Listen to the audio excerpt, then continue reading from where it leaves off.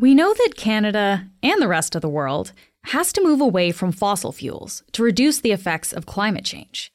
Usually, we hear about this as an environmental issue, but this is also a big economic problem.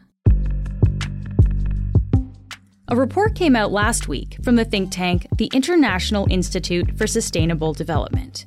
It says that Canada isn't transitioning away from oil and gas fast enough, and as a result, our economy could take a big hit. Emma Graney is the Globe's energy reporter. She's here to tell us why Canada is falling behind and what it might cost us if we don't start making these changes now. I'm Menaka Raman-Wilms, and this is The Decibel from the Globe and Mail.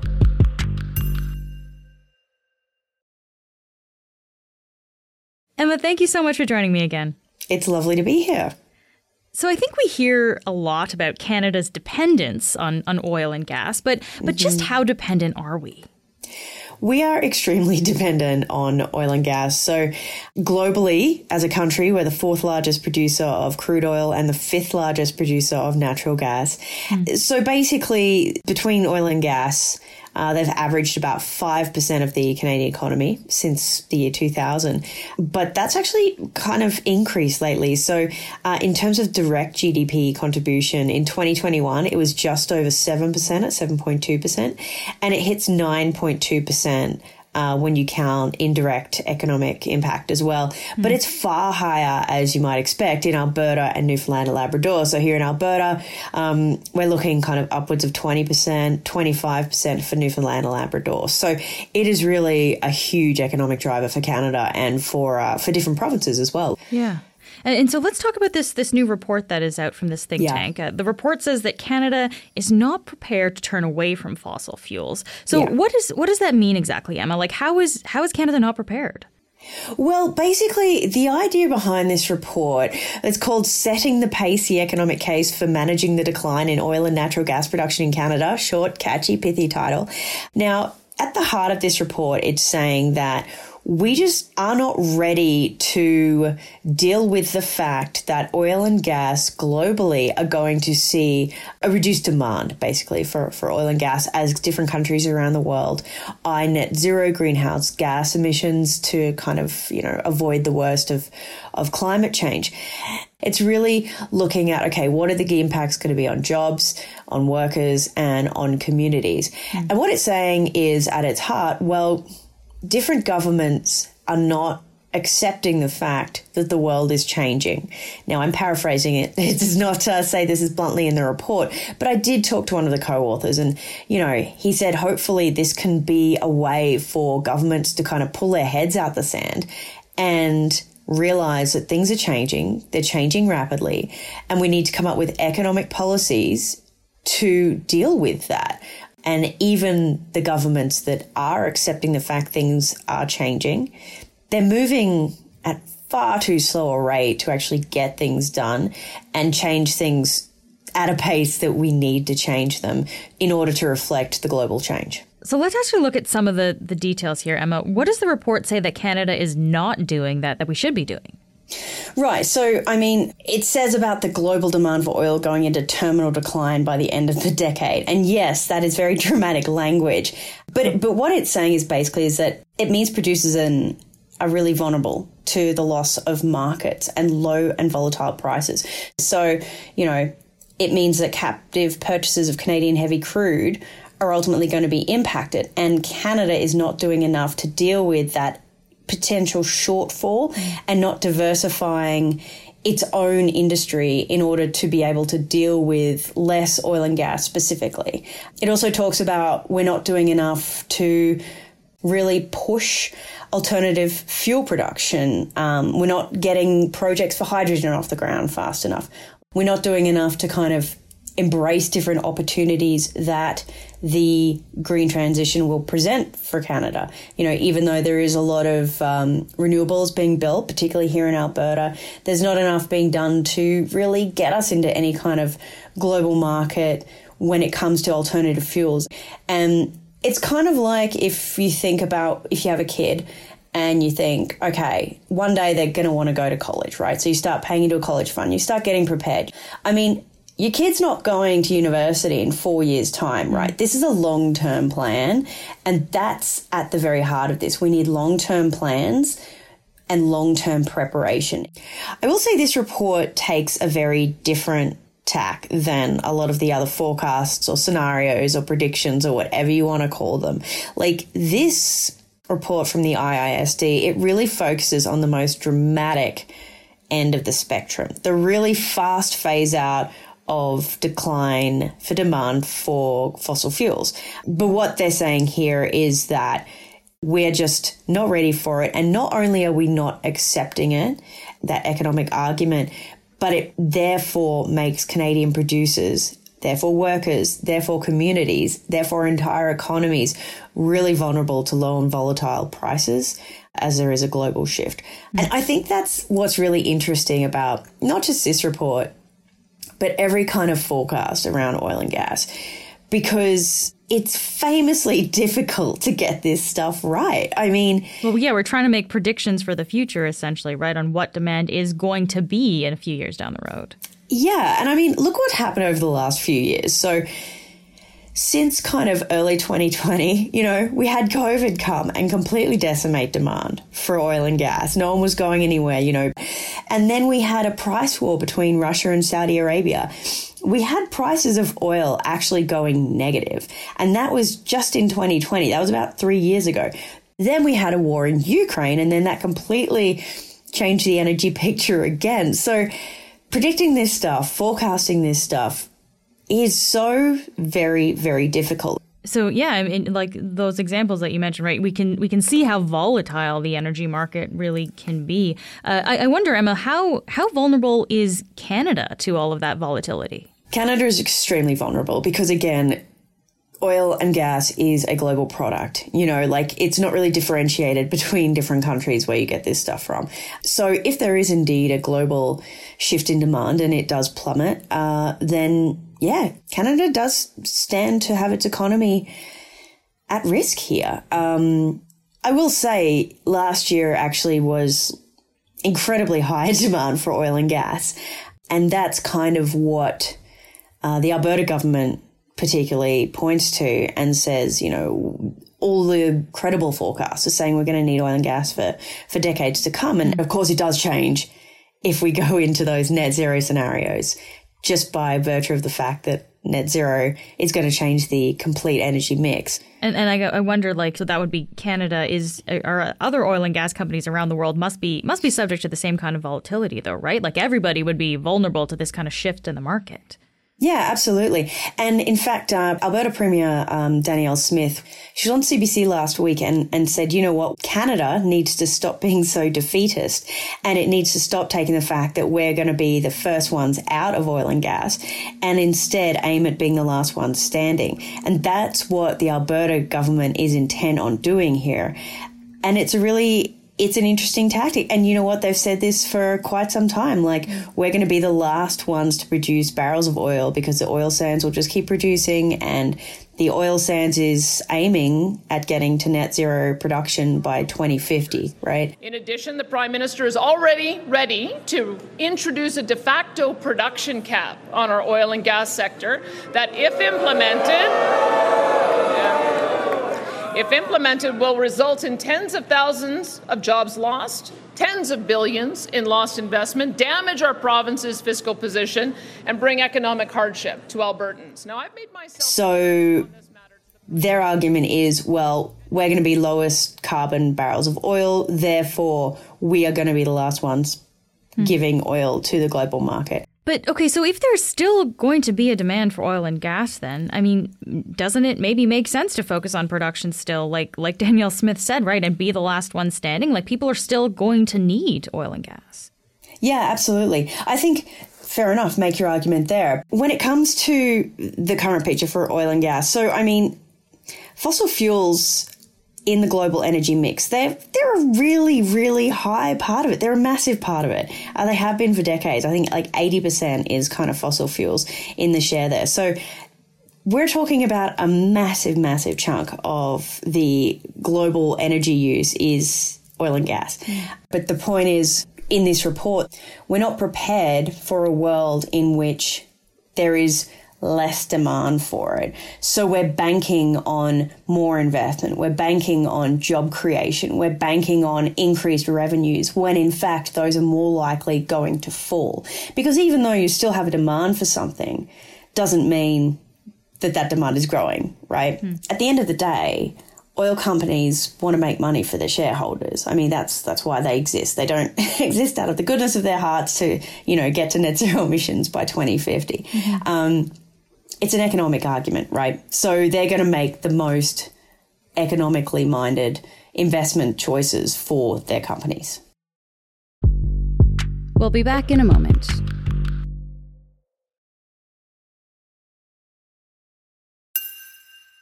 So let's talk about this economic argument then that this report talks about too, because I think we know the environmental arguments for changing energy sources. We talk about that a lot, but this report does focus on the economic impact. So what are they talking about here in this report?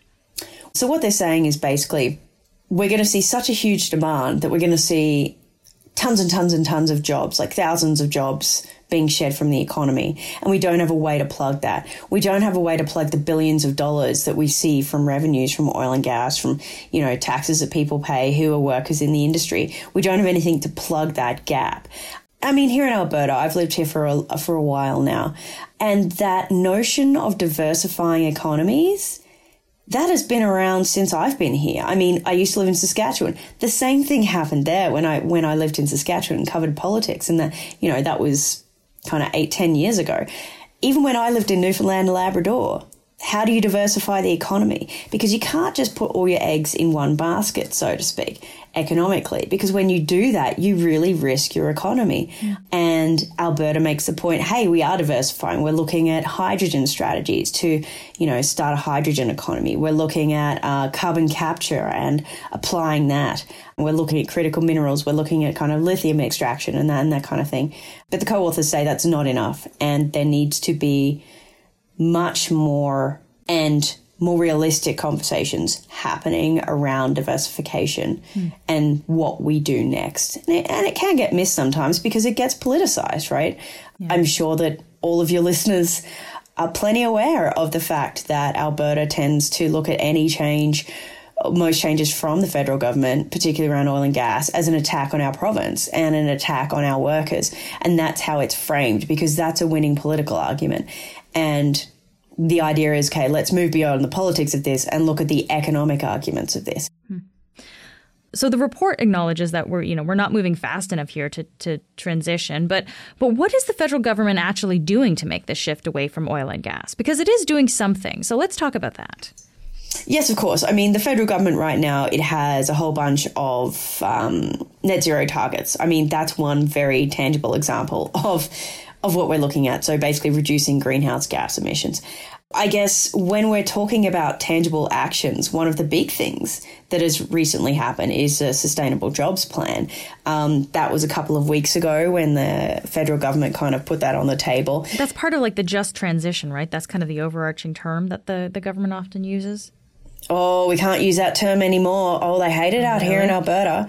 Oh, say just transition, then spit on the ground, basically. So it got changed to Sustainable Jobs Plan from just transition. Okay. But yes, you are correct. That's exactly what it started off being called. But there was a bit of a kickback to it because that language was often used by environmentalists, so it didn't really get a lot of play in terms of industry groups, particularly around oil and gas. But this Sustainable Jobs Plan, just transition, if you want to call it that, it really kind of just sets requirements that Ottawa present a plan every 5 years, starting in 2025, for aligning the workforce with the push towards net zero emissions. So that's in terms of creating jobs and helping workers and communities adjust to the shift that will happen when one moves towards net zero.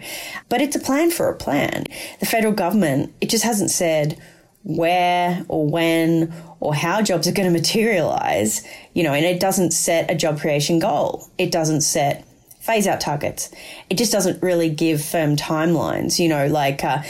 A lot of Canada's labour force is going to be disrupted by the shift, by the kind of green transition. I'm putting that in air quotes, not that you can see it at home when you're listening to this, but in some way by 2032, 15% of Canada's labour force is apparently going to be disrupted.